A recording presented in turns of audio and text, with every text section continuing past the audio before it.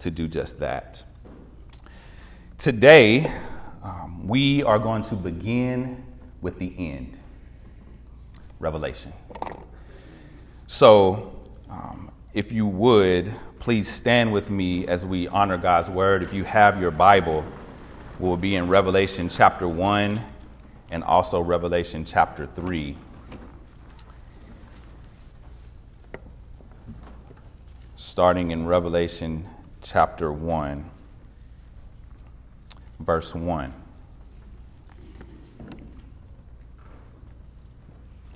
The revelation of Jesus Christ, which God gave him to show his servants the things that must soon take place. He made it known by sending his angel to the servant John, who bore witness to the word of God and to the testimony of Jesus Christ, even to all that he saw. Blessed is the one who reads aloud the words of this prophecy, and blessed are those who hear and who keep what is written in it, for the time is near. John, to the 7 churches that are in Asia, grace to you and peace from him who is, and who was, and who is to come, and from the 7 spirits who are before his throne, and from Jesus Christ, the faithful witness, the firstborn of the dead, and the ruler of kings on earth. To him who loves us and has freed us from our sins by his blood, and made us a kingdom, priests to his God and Father. To him be glory and dominion forever and ever. Amen. Behold, he is coming with the clouds, and every eye will see him, even those who pierced him, and all tribes of the earth will wail on account of him. Even so, amen. I am the Alpha and the Omega, says the Lord God, who is and who was and who is to come, the Almighty. Skip down to verse 17. When I saw him, this is John, I fell at his feet as though dead. But he laid his right hand on me, saying, Fear not, I am the first and the last and the living one. I died, and behold, I am alive forevermore, and I have the keys of death and Hades. Write therefore the things that you have seen, those that are to take place after this.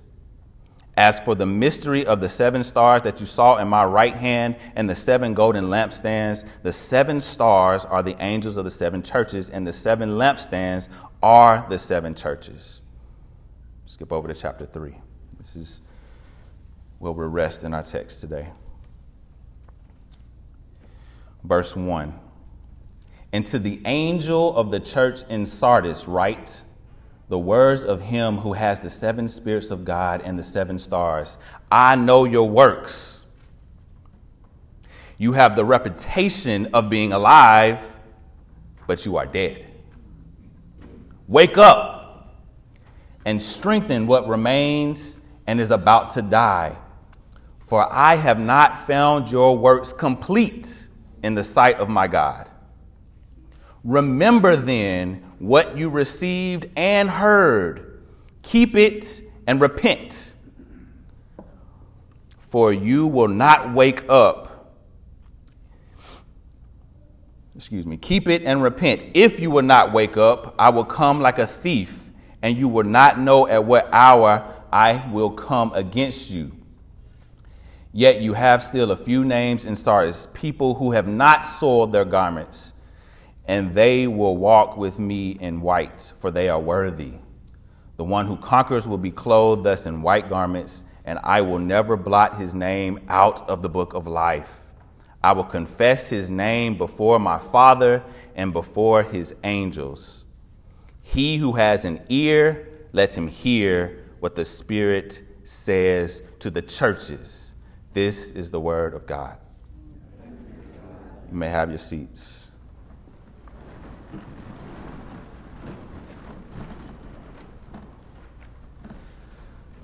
The book of Revelation is a complex book.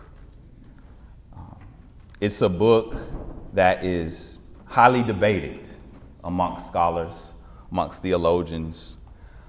It is a book that sometimes confuses people. It's a book that is hard to understand sometimes. It's a book that is difficult to quite know what it means in its fullness. For instance, it is considered to have three different genres, three different ways to identify the book of Revelation's genre. For instance, one of them is considered to be an epistle. The book of Revelation considered to be an epistle. It's also considered to be a prophecy. It's also considered to be apocalyptic. And so these three different ways to classify this as a genre already shows how complex this book is.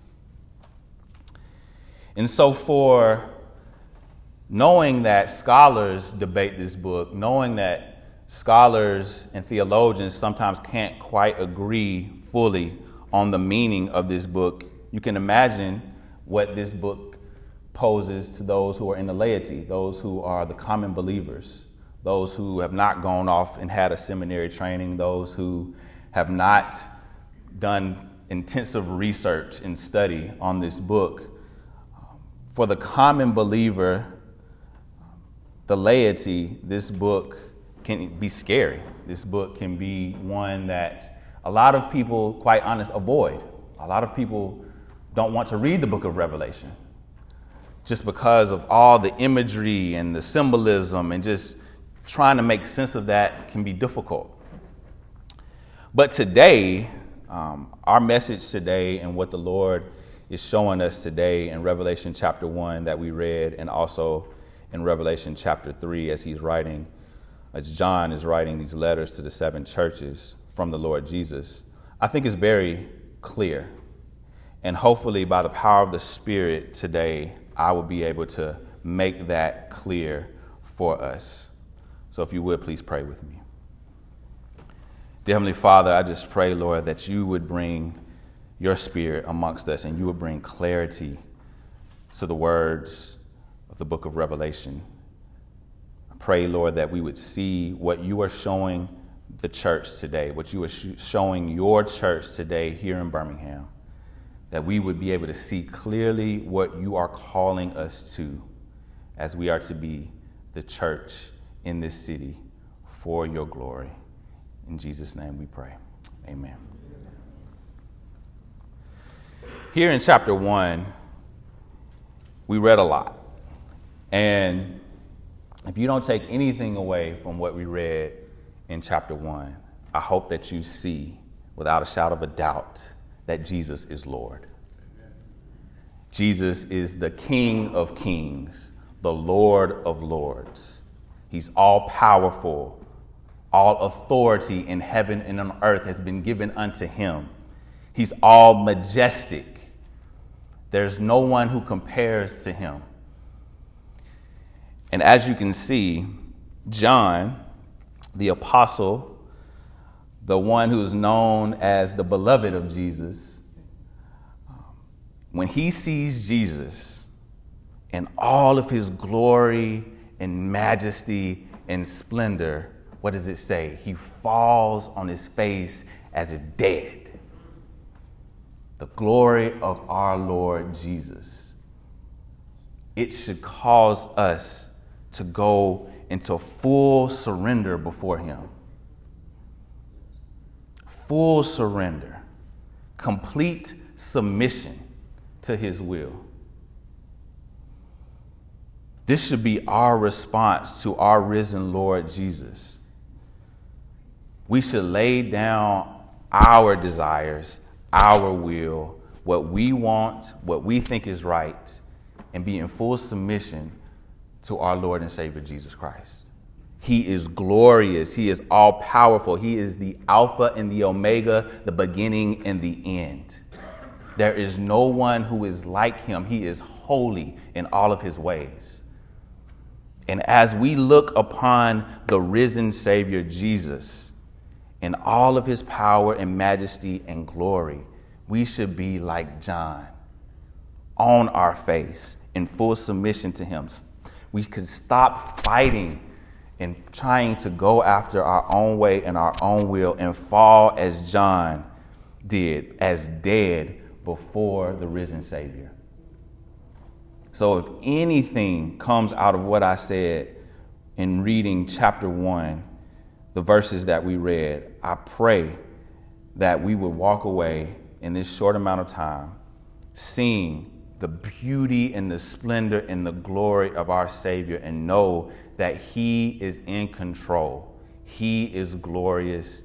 All power and authority is in his hands. He has the keys to death and Hades. Even death itself, we should not fear because our Lord has the keys to death. So, first, our Jesus, our Savior, he is Lord. When we turn to chapter 3, with the letter to Sardis, I want us to think about what Jesus said to the church in Sardis. Now, in doing some of my research, looking into the church in Sardis, it was an actual church during John's time. John was exiled, and it was a church in what was known as the Kingdom of Lydia. It was actually the capital city of the Kingdom of Lydia, which is in Asia Minor, which is modern-day Turkey. And this city, the city of Sardis, it was very wealthy. That's a tidbit I want us to take away from Sardis. It was wealthy. Now, Jesus makes it clear that he's writing these letters to the 7 churches. And if we know the story of creation, God made everything in 6 days and he rested on the 7th day. 7 represents completion, perfection. And so even though this is a specific church during this time in history, the church in Sardis, because we're seeing that he wrote to the 7 churches, showing that it's a completeness, that it's not just to this one church, it's to all of his churches. The church universal. This message is not for just a particular church back in a particular day. It's for our church today here in Birmingham. So, the church in Sardis, being that it was a very wealthy city, I want to give us a few facts, statistics about Birmingham. Did a little bit of research. I'm a numbers guy. I love numbers. I love statistics. I love looking at how we can gather information to prove certain points. So in a 2003 study, the Barna Group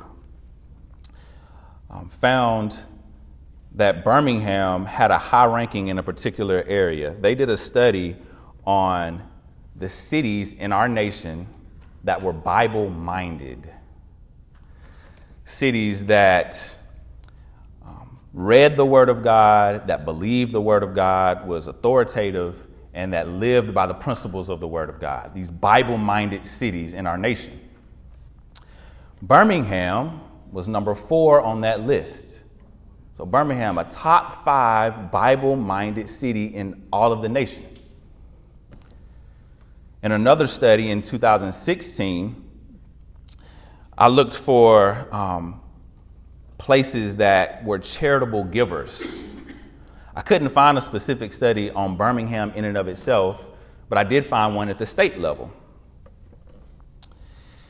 So as a state, Alabama was ranked number 3 in the percentage of income donated to charity.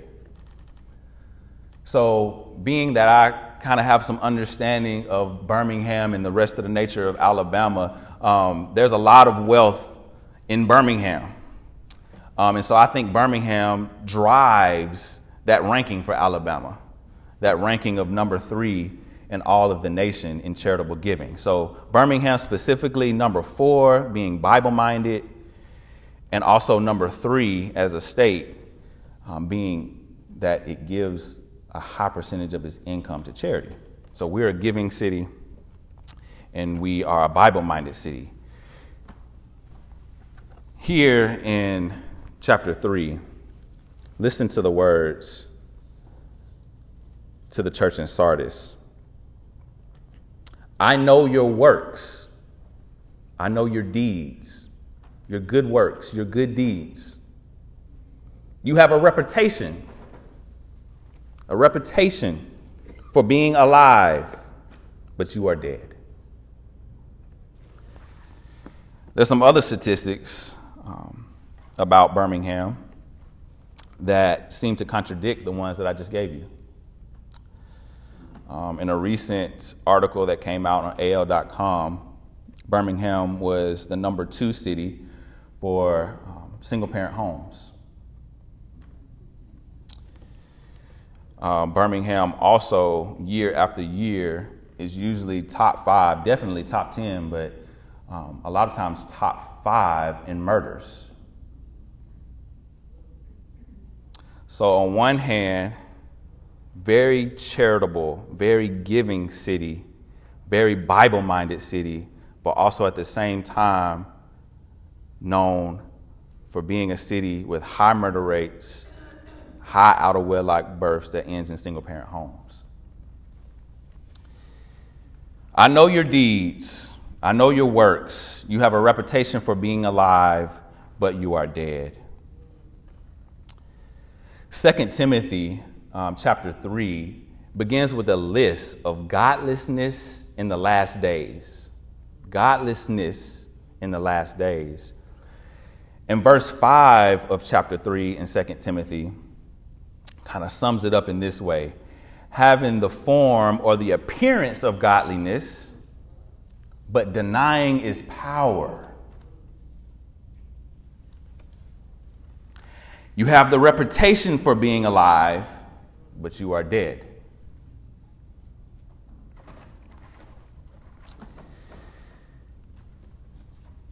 This seems to contradict itself. And this is, although very beautiful on one end, that we're a Bible-minded city, we're a giving city, but also at the same time known for so many negative things, death and single-parent homes.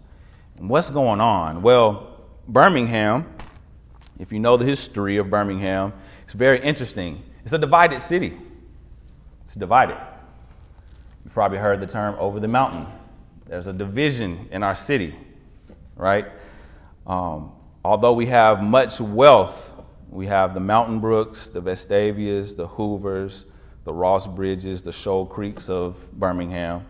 And then you have on the west side, where I'm from, Fairfield, you have the Fairfields, you have the Insleys, you have the West Ends of Birmingham, a divided city. That brings an issue for us as the church. It brings an issue for us. Listen to what he says. This is the Lord, what he says about this church that has a reputation for good works. And Jesus even says, I know your good works, but you are dead. He says, be alert. Wake up. And strengthen what remains, which is about to die. For I have not found your works complete before my God. Remember then what you have received and heard, keep it and repent. Revival is our theme. And one of the great revivals in our country was the Great Awakening. Wake up. The Great Awakening. So if we are to see revival again in our city, we must wake up. We must repent. We've been having these prayer meetings in Fairfield, which Al Baker has been leading, and is why we are all here today. Coming into our building at Urban Hope Community Church, and we've gathered as men praying for revival in our city. Anybody that knows me, I'm all in for anything Urban Hope Community Church does. I love my church. I am 10 toes deep. And for those who don't know what that means I am firmly planted, full-fledged, all go into what Urban Hope does and what Urban Hope is about. And this one particular thing, these prayer meetings, I'll be honest, I wasn't all excited about. I'm always into what Urban Hope does, but this one thing, even though I knew in my head is needed, I just wasn't feeling it. There was just something that wasn't there. And I would come and I would hear the prayers and we would leave. And there would just seem to be something that was, for me personally, I can't speak for anybody else, but for me personally, that just wasn't clicking for me. It just didn't make sense to me. And I believe in the power of prayer. And so we kept coming month after month. I don't know how many months we've done it now. But that's how I was feeling going into these prayer meetings. I was just kind of going through the motions. Well, this last prayer meeting that we had, there was something different about it for me personally. I came in and Pastor Alton kind of started us off with a list of names of people that we have been reaching out to in the community that was just been difficult. We've just seen them kind of sway, and they were struggling, and we were struggling. We were struggling as leadership, and we just needed prayer. We just needed something to invigorate us, to keep us moving forward. And this particular time, as he listed off those names, and I didn't pray out loud, but I was just sitting there, head bowed, as we started to pray, as the men in the room started to pray. And something was just different about this time. Now, picture this, our room, Fairfield is a predominantly black community, predominantly poor community. And there's this room filled with older white gentlemen, primarily.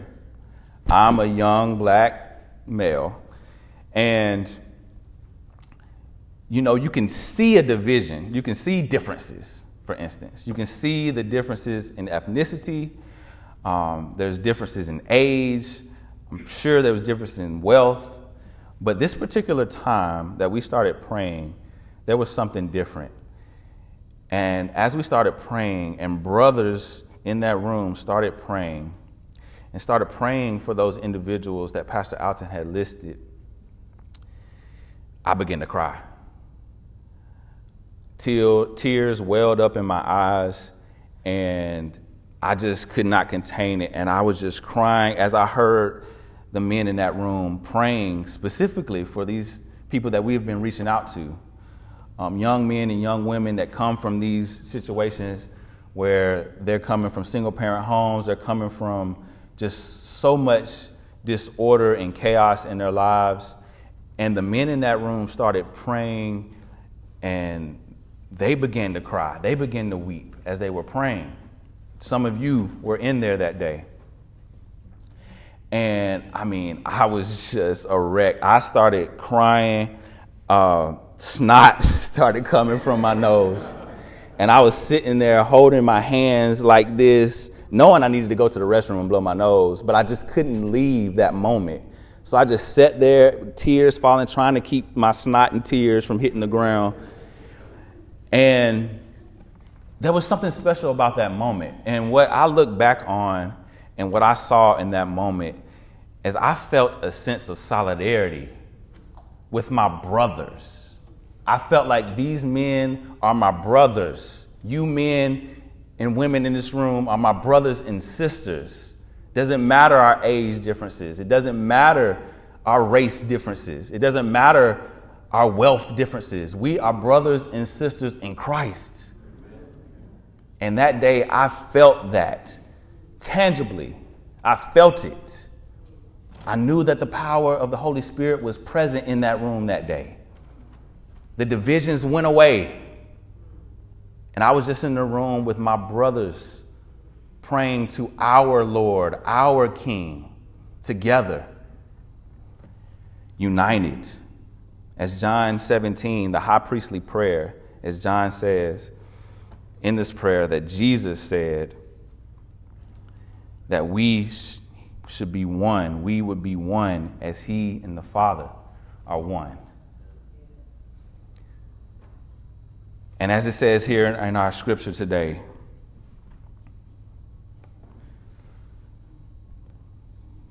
repent. Remember what you have received and heard. Keep it and repent. If there's going to be revival in our city, it's going to start with the church. This was a letter to the church, not the outside world, to the church.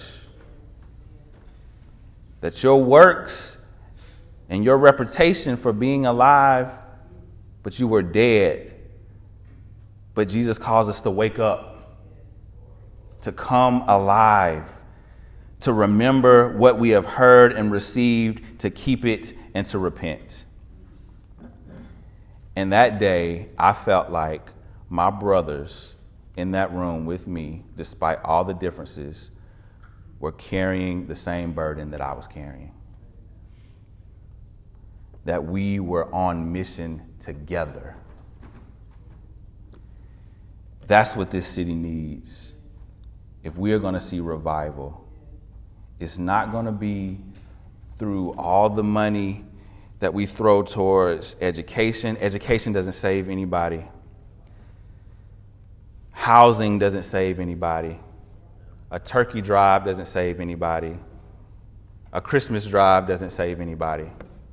What saves the people of God is the word being proclaimed, people hearing it, people receiving it, people repenting of their sins and coming before their Lord and Savior Jesus Christ.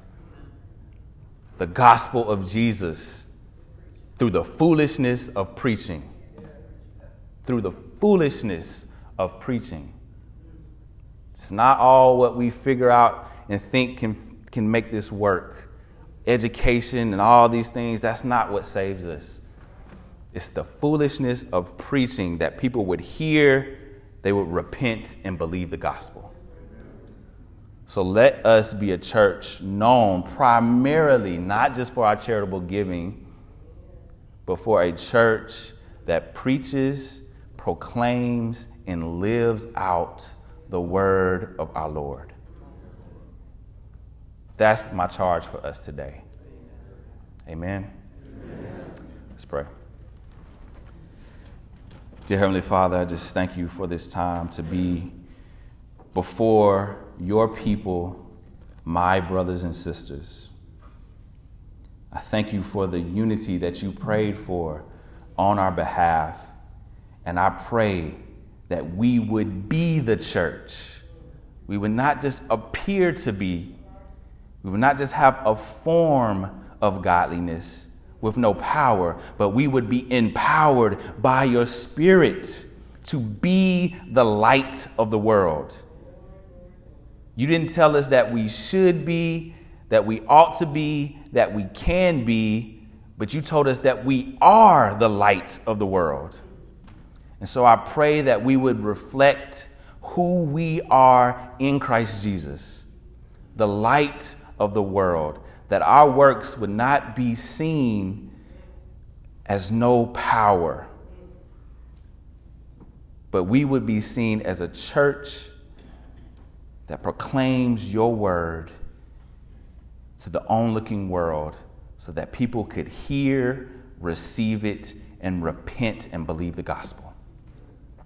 I thank you for the honor and the privilege to be before your people. And I pray that it would resonate on the hearts and minds of those who are under the sound of my voice. I pray that this would be all unto your glory and your honor and your praise. In Jesus' name we pray. Amen.